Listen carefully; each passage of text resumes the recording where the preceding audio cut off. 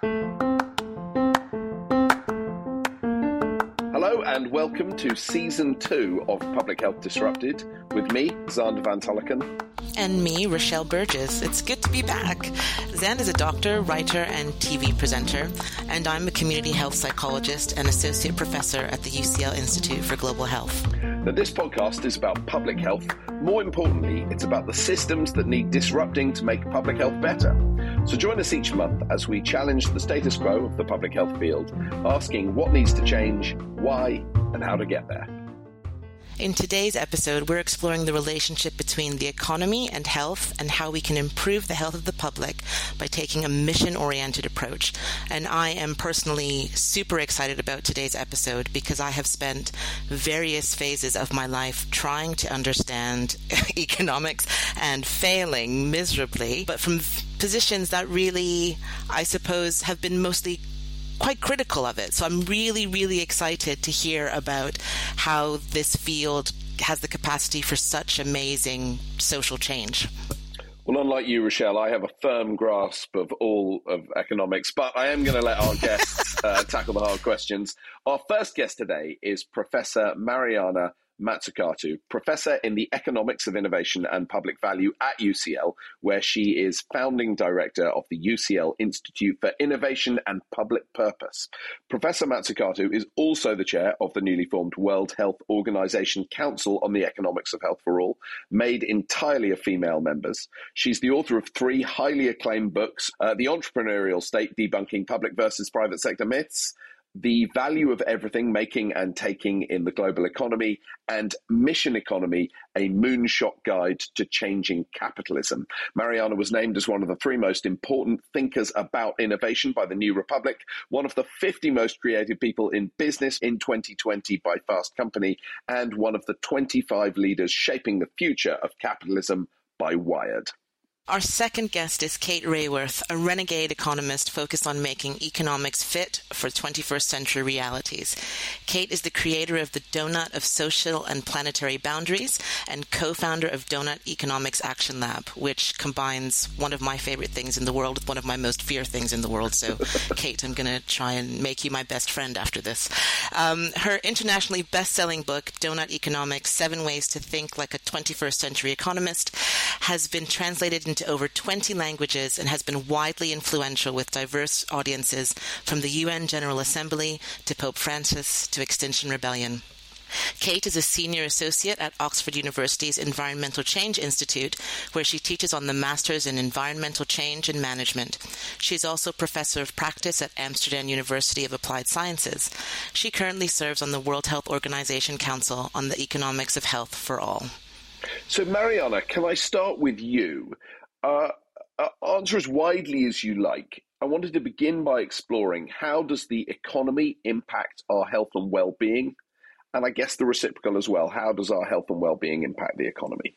So the reason we actually set up the Council on the Economics of Health for All was to say, let's actually start with the goal. So if you think about everyone on the planet living in a healthy way and having access to public health systems equitably, then what does it actually mean for the economy? How do we actually structure our economic system? How do we design economic policy? How do we govern public-private partnerships in order to actually achieve that goal?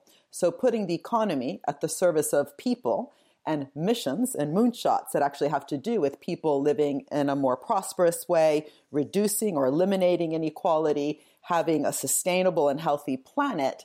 How can we design the economy to actually achieve that? That's really what I'm very interested in. And that's why I think we need a completely different way of thinking about economic policy, which in the mainstream tradition, policy is there just to fix problems. And economists like to sound fancy, so they say to fix market failures. So the idea is that the market works great. Sometimes it screws up. And it's that market failure fixing methodology and framing that means that we're always kind of too little too late. If you don't have what I call a market shaping, then it's actually impossible to design and govern the economic system to actually achieve goals like inclusive, sustainable growth. Can you just give us a specific example of what that would look like then? Sure. Just think about innovation for a minute. If we believe that innovation and value is only created in business, literally inside firms, and then the public sector is there to fix different types of problems. For example, if there's not enough basic research investment being done because of the issue of positive externalities on public goods, then the state, the idea is it comes in and fixes that problem by putting in some basic R&D financing in the system. Now, that's not going to help you govern the internet or health innovation in order that it actually achieves the kind of goals we want if you're just seeing basic research and development spending and investment as filling the gap of too little investment by the private sector. If we look at the United States government, which spends $40 billion a year on health innovation through its National Institutes of Health. That money, first of all, it's huge. A lot of people don't know about it. It means that something like 75% of new molecular entities with priority rating, so these are the really kind of radical new drugs that come out, actually trace the research back to public money. So to actually govern public investment, whether we're talking about health, digital platforms, or also the green economy, so that it's actually good for people and planet, that needs a much more active and proactive market shaping governance structure. So in the case of health, it means, for example, looking at intellectual property rights and making sure that they're not abused. So it's not about saying we don't want patents, we don't want intellectual property rights. It's more about how do we actually govern patents in such a way that we can truly foster collective intelligence. That's a great kind of portrait of the limits of standard paradigms and standard ways of thinking, I think. Rochelle, do you want to pick up from here? Yeah. So one of the things that you said, Mariana, that sort of really stuck with me is you're using the phrase of co-creation. And I think that's a really important one, but also for me, it feels quite tenuous, because what is the actual real world capacity that actors or states with less functional or productive power at their disposal have in these co-created relationships? It's very hard to co-create unless you have specific types of relationships that really are designed to create and collaborate and to, again, foster that kind of collective intelligence. Another issue is if you're actually trying to embark on this kind of market shaping and market co-creation design of policy, you actually need to also be trained in a particular way. So the actual training, the curriculum, for example, matters. And that's why I've personally set up this institute at UCL, the Institute for Innovation and Public Purpose, where we're trying to redesign the Masters in Public Administration, so MPA, not MBA, for global civil servants, very much around these issues of collective value creation, public purpose, notions of creative bureaucracies and not kind of boring, inertial bureaucracies. The word bureaucratic doesn't necessarily have to be a bad word. We just have the wrong bureaucracies, but also kind of to bring in that kind of design thinking and seeing markets and economies as outcomes of how we actually govern public, private, third sector institutions and their interrelationships. And the problem is, though, that in many countries, that capacity to think about the state as a co-creator and to really kind of govern with people and public purpose at the center has been reduced. And it's been reduced also in countries like the United Kingdom, where recently Lord Agnew, a Tory Lord, said that we have overly consultified, through the McKinseys and PwC's government, when you have governments outsourcing their capacity to the McKinseys and the Deloittes, it actually reduces their own ability to learn by doing, right? And learning by doing, we know, is really important. We have this massive outsourcing of the doing and the project management. We've actually, cheated governments of that learning, but the governments themselves are part of the problem. They're scared to take risks. As soon as, by the way, a civil servant takes, a risk and might fail along the way, like falling off a bike, it's on the front page of the newspapers. Whereas when venture capitalists or the entrepreneurs of Silicon Valley make some mistakes, that's just seen as a natural kind of risk-taking, aspect of entrepreneurship. So if we want what I call entrepreneurial states, we have to welcome that kind of experimentation, learning by doing, trial and error, but also invest in the capacity to learn from the errors. It's not enough to say, make a mistake if then you don't learn from it. What does it mean for the kind of investments we need within our public organizations to learn how to use procurement for example. Procurement budgets are huge in governments, but it's often not used as a funnel for innovation to actually achieve really important targets around sustainability and so on. What does it mean for the design of a public-private partnership? We know there's been huge problems with PFI and PPPs around the world, including the UK. Well, what does it mean to, again, put a lot of attention on that notion of a mutualistic partnership with collective intelligence at the core? What does it mean to think about budgeting in a different way? So outcomes-oriented budgeting. And so on, including the kind of IPR issues I talked about before. So it's not good enough to talk just about kind of corruption in weak states. The bigger question is what needs to be done to build dynamic capabilities and capacity within public organizations. And currently, unfortunately, the curriculum has been driven by Chicago School Economics, which in the public sphere is about public choice theory and new public management, which is a very problematic way to think about the role of the civil servant in the economy. I just want to pick up on this point of relationships and turn to you, Kate, because in my understanding of the donut model, it's very much founded in this perception on the importance of relationships at scale, thinking what countries owe each other, but also at the micro, what do individuals owe each other in this more cyclical economy. And I just wondered if you had anything to say or any thoughts on some of these points so far. Great. Well, on relationship, let me pick up where Mariana began as well on what is the goal. So you could say, very stylized, 20th century, somebody might have said, health and economy? Well, we need healthy, productive citizens so that they can contribute to the economy. And what we're saying, 21st century, no, let's flip that around. We need an economy that contributes to health. And the donut framework, and think of a donut with a hole in the middle. We want to leave nobody in the hole in the middle where people are falling short on the essentials of life without health and education, housing, food, water, political voice. Leave no one in the hole, but we mustn't overshoot the limits of our planetary home. To what end are we managing our planetary household? In whose interests? I think the fundamental relationship that must come in is humanity to the rest of nature, which I think has been at the periphery. It was certainly the periphery of economics when I studied it. So just as every child learns at school, the human body, we have multiple systems. We have a skeletal system and a muscular system, a nervous system, digestive, respiratory. We learn that we can't put so much pressure on them.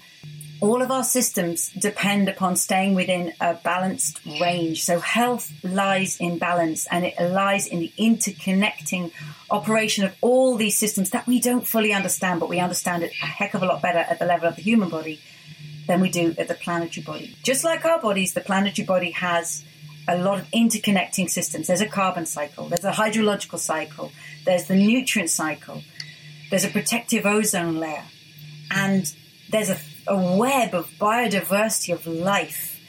And we need to keep these also within balance. We need stable climate, healthy oceans, fertile soils, recharging fresh water, abundant biodiversity, and a protective ozone layer overhead. Human health is utterly dependent upon all of these. There's no way we can have nutritious food, clean water, and secure homes and settlements in a world with a disrupted climate and drying out rivers and toxic soils. We can't be safe even outdoors if there is a hole in the ozone layer. So at the heart of 21st century economics, for me, the concept of the donut is to say human well-being within planetary health. That is the goal. And everything that Mariana has been saying about how do we structure markets, regulation, government policy, how do we structure that, tilt it, shape it towards this goal? For me, this is the project. So what does prosperity look like then in the 21st century for you? Is that the goal? It just often feels to me, and one of the things I hear people sort of argue about is there's this conflict between the way people in, for lack of a better descriptor, high-income countries live their life as consumers, mass consumers, versus these big challenges over the overconsumption of our planet, let's say. How would we sort of redefine prosperity for citizens, for people wanting to live in the 21st, 22nd century? Hopefully we get there, kind of thing. So prosperity means that for which we hope. What do we aspire to? And the more that we come to understand that our well-being depends upon planetary well-being, we have to take that account of what prosperity looks like. So I think a very narrow 20th century idea of prosperity was wealth, riches, accumulating things, cars, houses. That cannot be a 21st century meaning. To me, prosperity means living well within the means of this planet so that we create conditions conducive to life, conducive to ongoing thriving of future generations.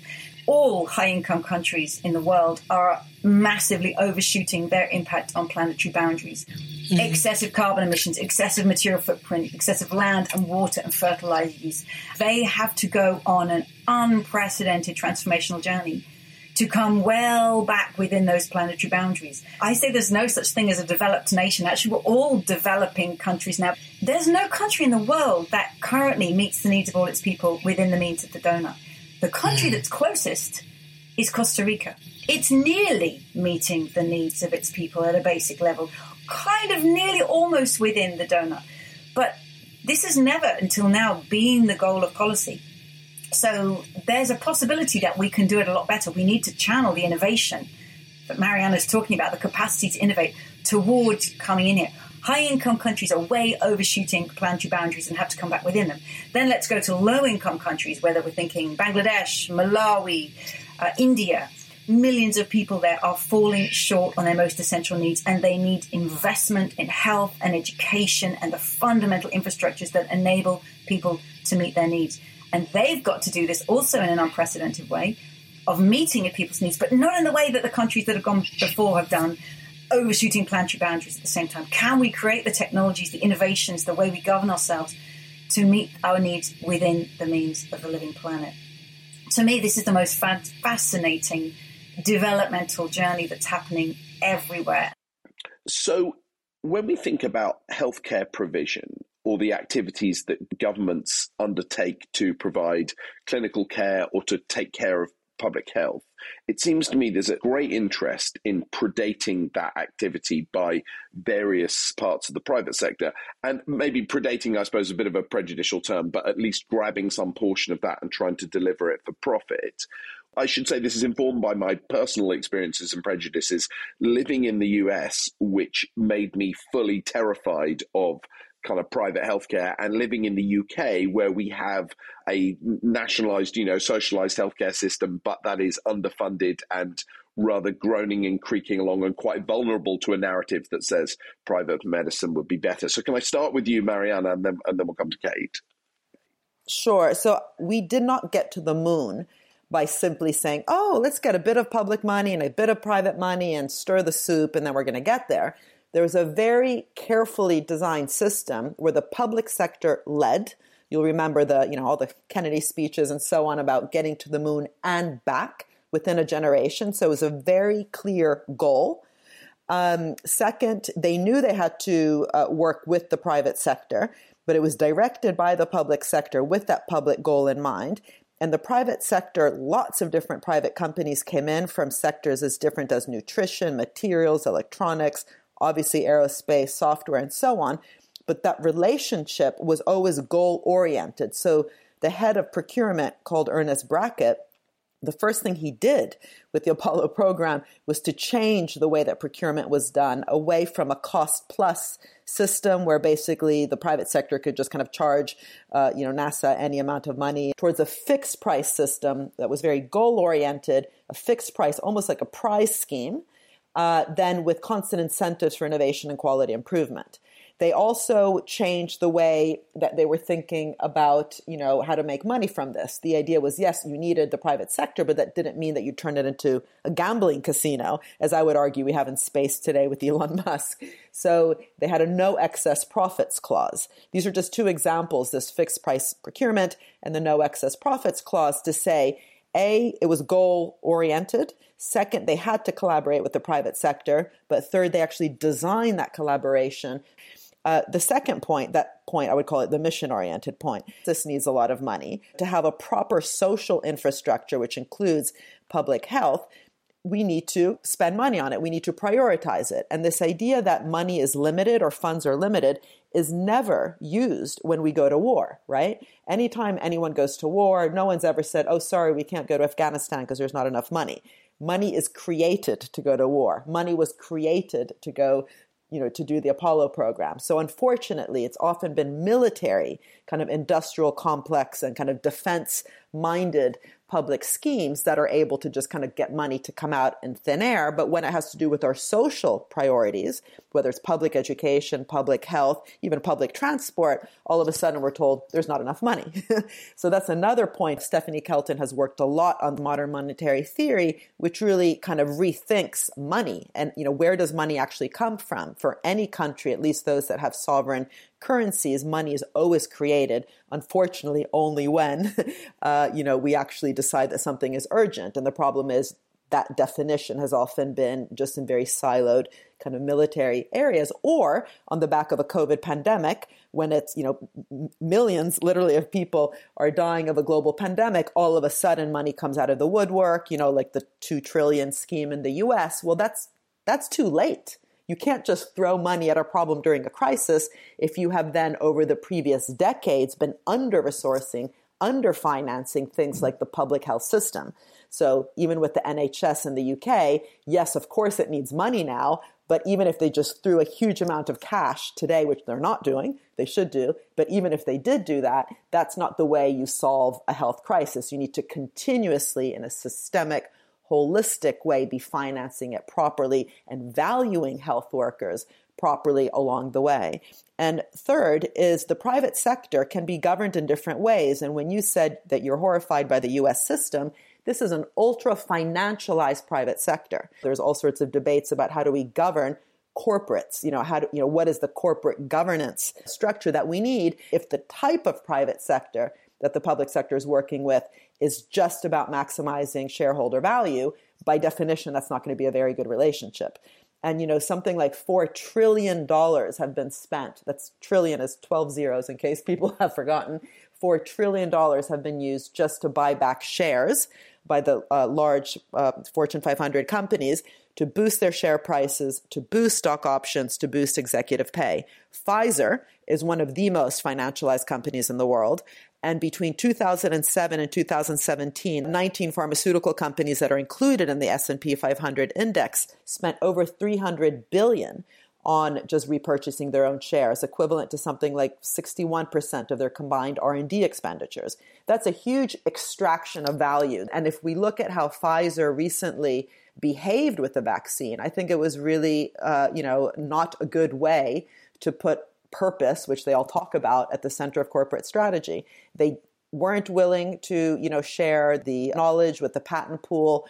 The prices were, just not fair prices, given, again, that huge, not only collective value creation, but also it was not the right price that's going to allow us to vaccinate the world. So the prices that were actually also charged in developing countries. The AstraZeneca vaccine at Oxford, they were much more attentive with the Oxford researchers, basically because the Oxford researchers forced this through, to make sure that the deal was a good one. So again, weak intellectual property rights, low cost, low prices, a temperature for storage that wasn't completely crazy, so it could be accessible in the developing parts of the world. So just to say that, any project, whether it's a vaccine project or something else, can be negotiated in a particular way. And unfortunately, ultra-financialized companies tend to negotiate the conditions that will simply maximize their share prices and not do the kind of things that Kate and I are interested in. So that's an amazing kind of picture you've painted there. Kate, can I pick up with you? How do you persuade a very financialized company to alter the way it approaches things, or a government to regulate that company? So one is to start by recognizing that, as you said, an underfunded health system, people start saying, oh, maybe we should move to private. Would private medicine be better? Maybe just more funding would be better, right? It's a really dangerous sudden turn to this underfunded system isn't working, let's go private. No, let's compare the US health system to many European systems. It actually costs almost twice as much per person to deliver healthcare in the US than it does in many comparable European countries. And by the way, their carbon footprint of their healthcare system is 3 times as much as many European countries. So public services can be delivered far more cost effectively than the private. To persuade, I would say what really matters is the deep design of your own organization. This is what it comes down to. We need to go under the hood and look at how you as an organization are designed. And there's 5 design traits that we discuss. And that you could take this to the NHS, you could take this to Pfizer or any private company. So the first one is purpose. What is your purpose? Why do you exist? What are you in service of? So that's crucial. Now, what are your networks? How do you build your relationships through these many, many networks that you have? And how do you instill your values and ensure that you don't get pulled back to the old values? So who will you do business with, or who will you contract and collaborate with? And who will you not contract and collaborate with because they're pulling you back in the old direction? Third, governance. How is your organization governed? Who has voice in decision making? What are the rules and the principles and the practices, the hard rules and the soft norms that you are run by? What do you take as your metrics of success? So that's your purpose, your networks, and your governance. Now let's go down to the really heavy stuff. How is your organization owned? Is it owned by its employees, by the state? Is it owned by a family, if it's a business? Is it owned by shareholders? Is it owned by venture capital? Because these very different ownership designs exist, whether in healthcare or in any company, but they have profound implications for the 5th trait, which is how is it financed? What is the finance expecting and demanding from its investment? Is it investing in you because it shares your purpose and wants a fair financial return? And what's a fair return? Maybe the fair return is public health and a thriving economy. Or is it investing in you because it wants the highest, fastest returns and you get all the share buybacks that Mariana so eloquently just described? Now, across those 5 traits, your purpose, your networks, your governance, ownership, and finance. And I find these 5 design traits, I offer them to anybody listening, like use them like a detective about any organization, whether it's your own university, a public library, a company, an NGO, a foundation, because they reveal a lot about what's going on under the hood. And what's going on under the hood really shapes what we can do and be in the world. Whether we can become regenerative and far more distributive of value, or whether because of the deep design of this organization, it's just always going to revert to being extractive and accumulative. So let's redesign the organizations if we really want to transform the outcomes in the world. Between the two of you, you paint a picture of the problems and the way of analysing the system that does at least reveal more problems and potential solutions, which leaves me feeling maybe a lot more optimistic than I thought I might at the end of this conversation. I was going to throw to Rochelle for the last question. Yeah, just a huge thanks. If either of you had been professors at the LSE when I was there, I might have switched programs, because you've given me a lot of hope in a discipline that used to only give me anxiety and sadness. So thank you so much. One of the things that we do with our guests is we ask them what piece of art or music or poetry or anything in your world or environment has disrupted the way you think or your perspective. Well, for me, it's really easy. It's easy because I'm working with the most amazing artist right now who inspires the hell out of me. He's actually even doing a PhD with me. George Mapanga, George the Poet.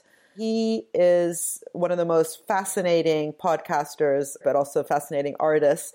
Really big thinker about a lot of the issues we're talking about. How do we actually think about, for example, with hip hop and rap and Black music in general, the huge social collective infrastructure that's produced it, and the people who've produced it, the communities, often, people from the Black community that then haven't actually benefited from the profits that are made in this $1 trillion industry.